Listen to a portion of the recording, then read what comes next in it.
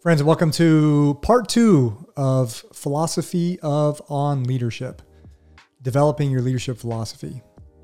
We're going to talk about, it's going to be kind of random. I just want to talk about some things that may apply to a philosophy of leadership. Do you need one? Do you want one? Why should you have one? Maybe it's not for everybody. I don't know.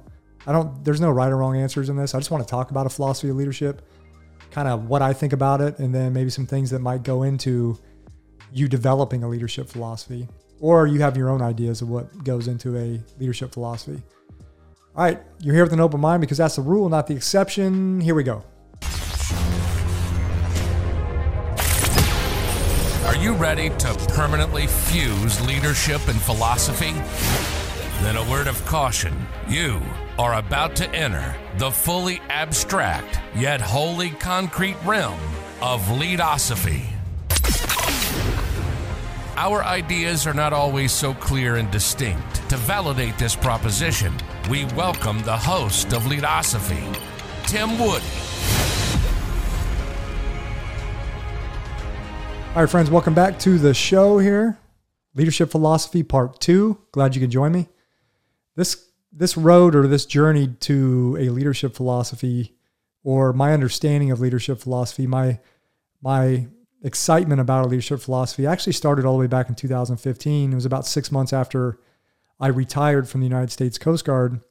And I was actually going to school for philosophy at Florida Atlantic University.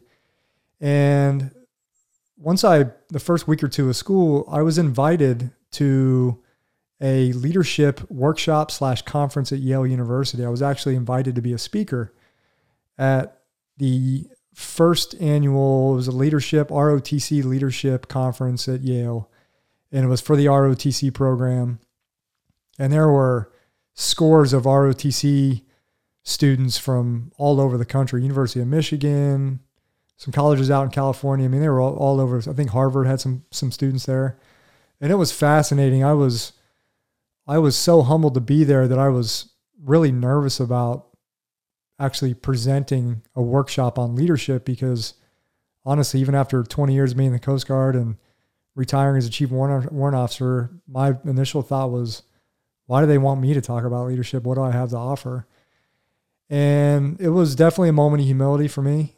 I was definitely had the imposter bias going on, and there were some titans in the business world there that were talking, and here was just some dude a freshman in college at the age of 40, going back to school to get an undergraduate degree, and they want me to talk about leadership. So it took me a few days to realize what I wanted to give a workshop on. I didn't know how many students I was going to be talking to. I didn't know that I'd probably have between 30, 40, 50 ROTC students through different sessions of a workshop. So I wanted to do something really hands-on. And again, leadership is such a broad topic, such a, at times, mysterious topic. How do you whittle that down into the first ever workshop you have to provide on leadership? And you have to know your audience. These were a bunch of ROTC students, many of them going in the military after college. So I thought from that standpoint, maybe I could offer them something from a military background. I could talk about some of my experiences. But what I decided to do the workshop on was creating a leadership philosophy, developing a leadership philosophy.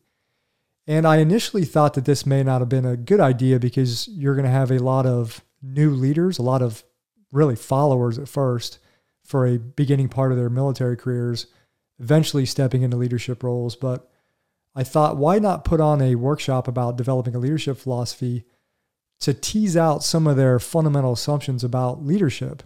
I wanted to know, and I wanted to discuss as a group. This was a very rich discussion-laden group. We were going to have a lot of dialogue, a lot of discussion. They weren't going to be taking tests or anything like that. It was going to be a workshop, very hands-on, a lot of talk, a lot of throwing out ideas. So I wanted to hear their ideas as 18-year-olds, 19-year-olds, 20-year-olds, of what their idea of leadership is, what it was. What's your concept of leadership? What are some of your fundamental assumptions about being a leader or being a follower?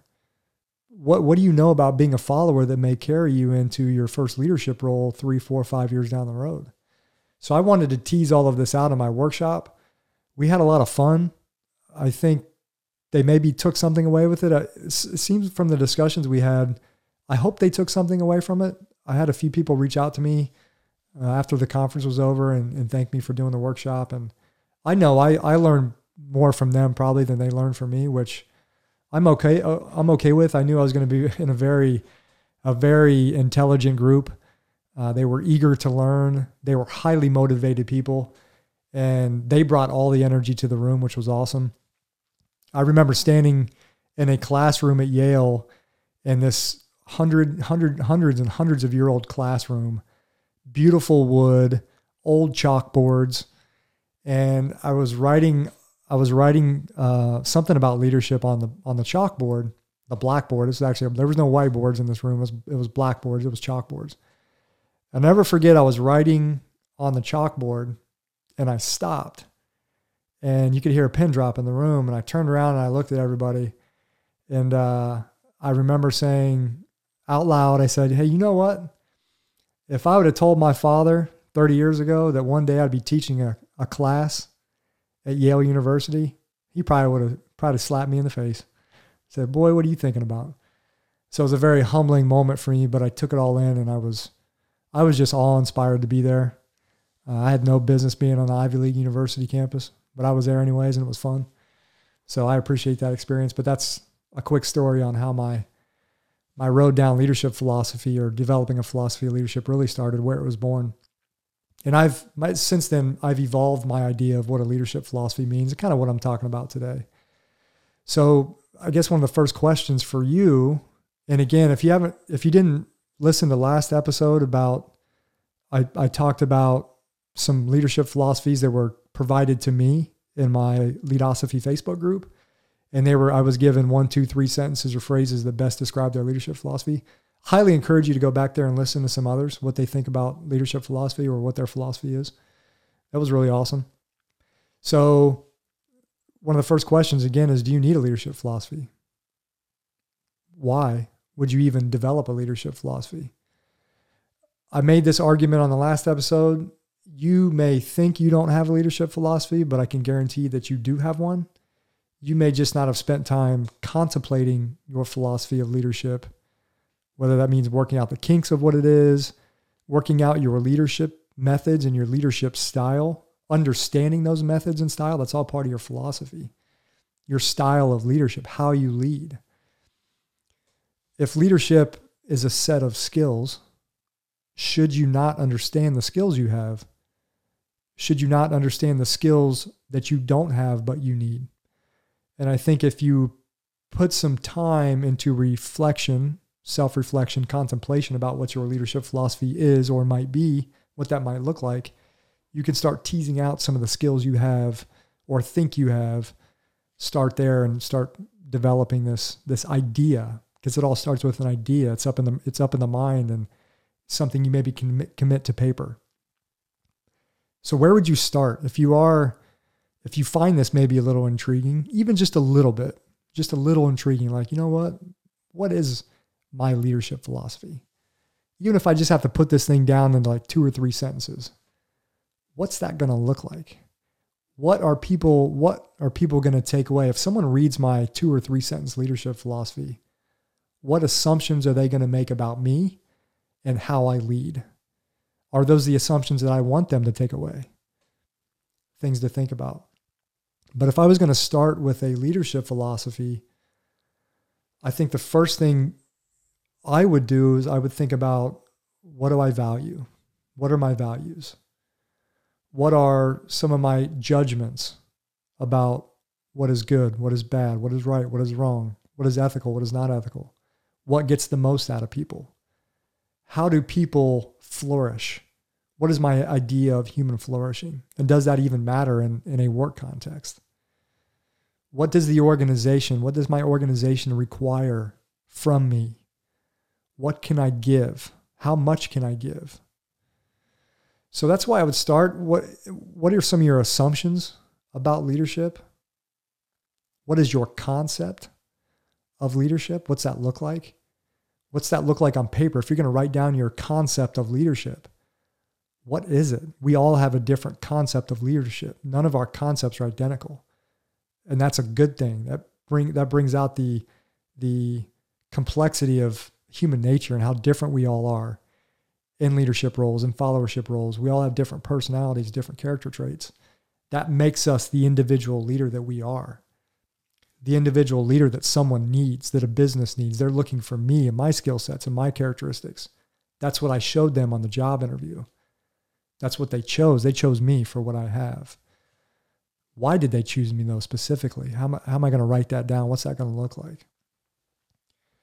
So again, those values and beliefs that you have about yourself, they're the filters through which you understand, you act, you decide, you judge others and their behavior and their actions. And again, you judge what is good and bad, what is right and wrong, what is just and unjust in the workplace.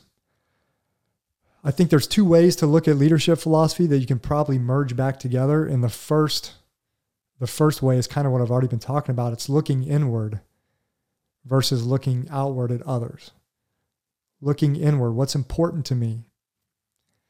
I'm a firm believer that I don't know if we can truly understand what someone else needs or wants or desires. They can tell us, but we don't truly really know. The only thing we truly know is ourselves, because we are ourselves. We have the movie playing in our mind that loops constantly. No one else can see this movie but us. So looking inward first, then looking outward. Again, do we even understand ourselves, what we need, what our desires are, what our values are? Maybe we have to work these out before we develop a leadership philosophy. What do I value? And maybe more importantly, more fundamental is, where did that value come from? Where is it rooted? And could it be rooted in something faulty, right? A question I have is, might a philosophy of leadership help with the necessary but often underutilized task of reflection and self-reflection? Again, this could be a chance to just reflect, to contemplate, spend 10 minutes in contemplation about your leadership style, how you want to lead. How do you lead currently? What do you aspire to be? What is your reality versus what is your aspiration? Maybe they're close together, or maybe they're far apart. Things you can work out in developing a leadership philosophy. Leadosophy believes that developing your philosophy of leadership requires vast amounts of caution, because there are many things you cannot control as a leader that really may quite frankly not need to be in your philosophy of leadership or have anything to do with your philosophy of leadership, which is why I always say, look inwards first. Look inwards, appear inwards for self-reflection. How do you want to lead? What you can't control, you can't choose your coworkers. You can't choose their personalities on the day-to-day.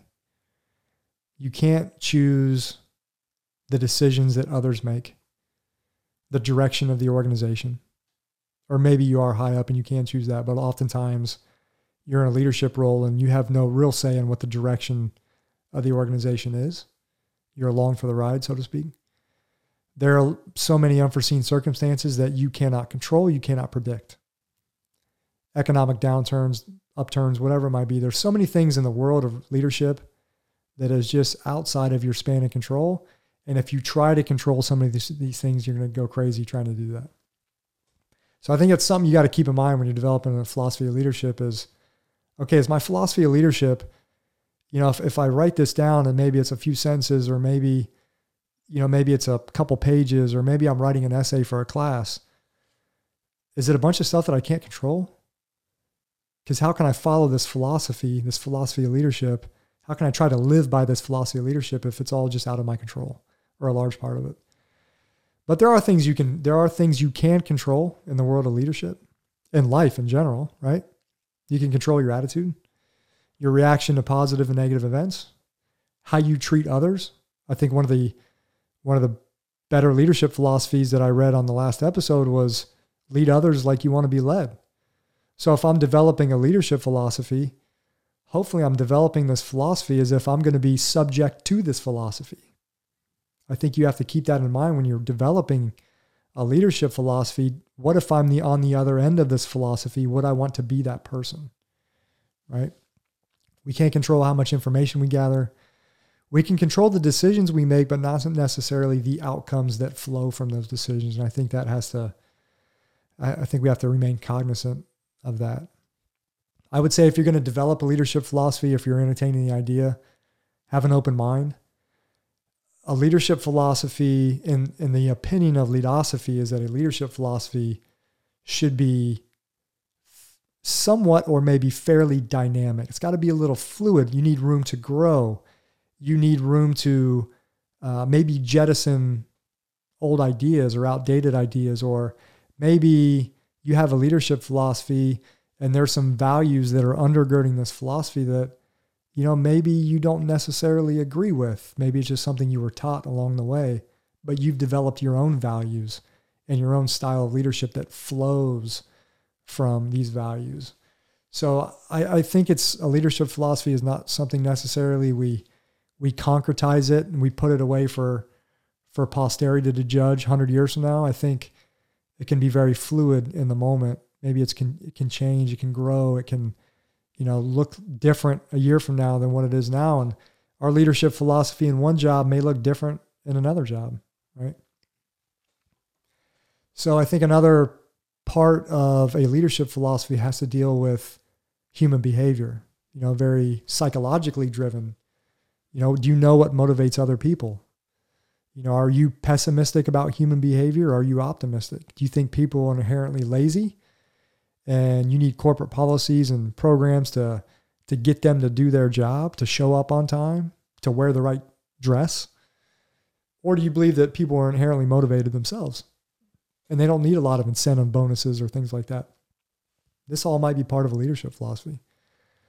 Other things you might think about is what goes into team dynamics, what makes a team effective, what creates cohesion in a team, what gets a team moving all in one direction towards a common goal.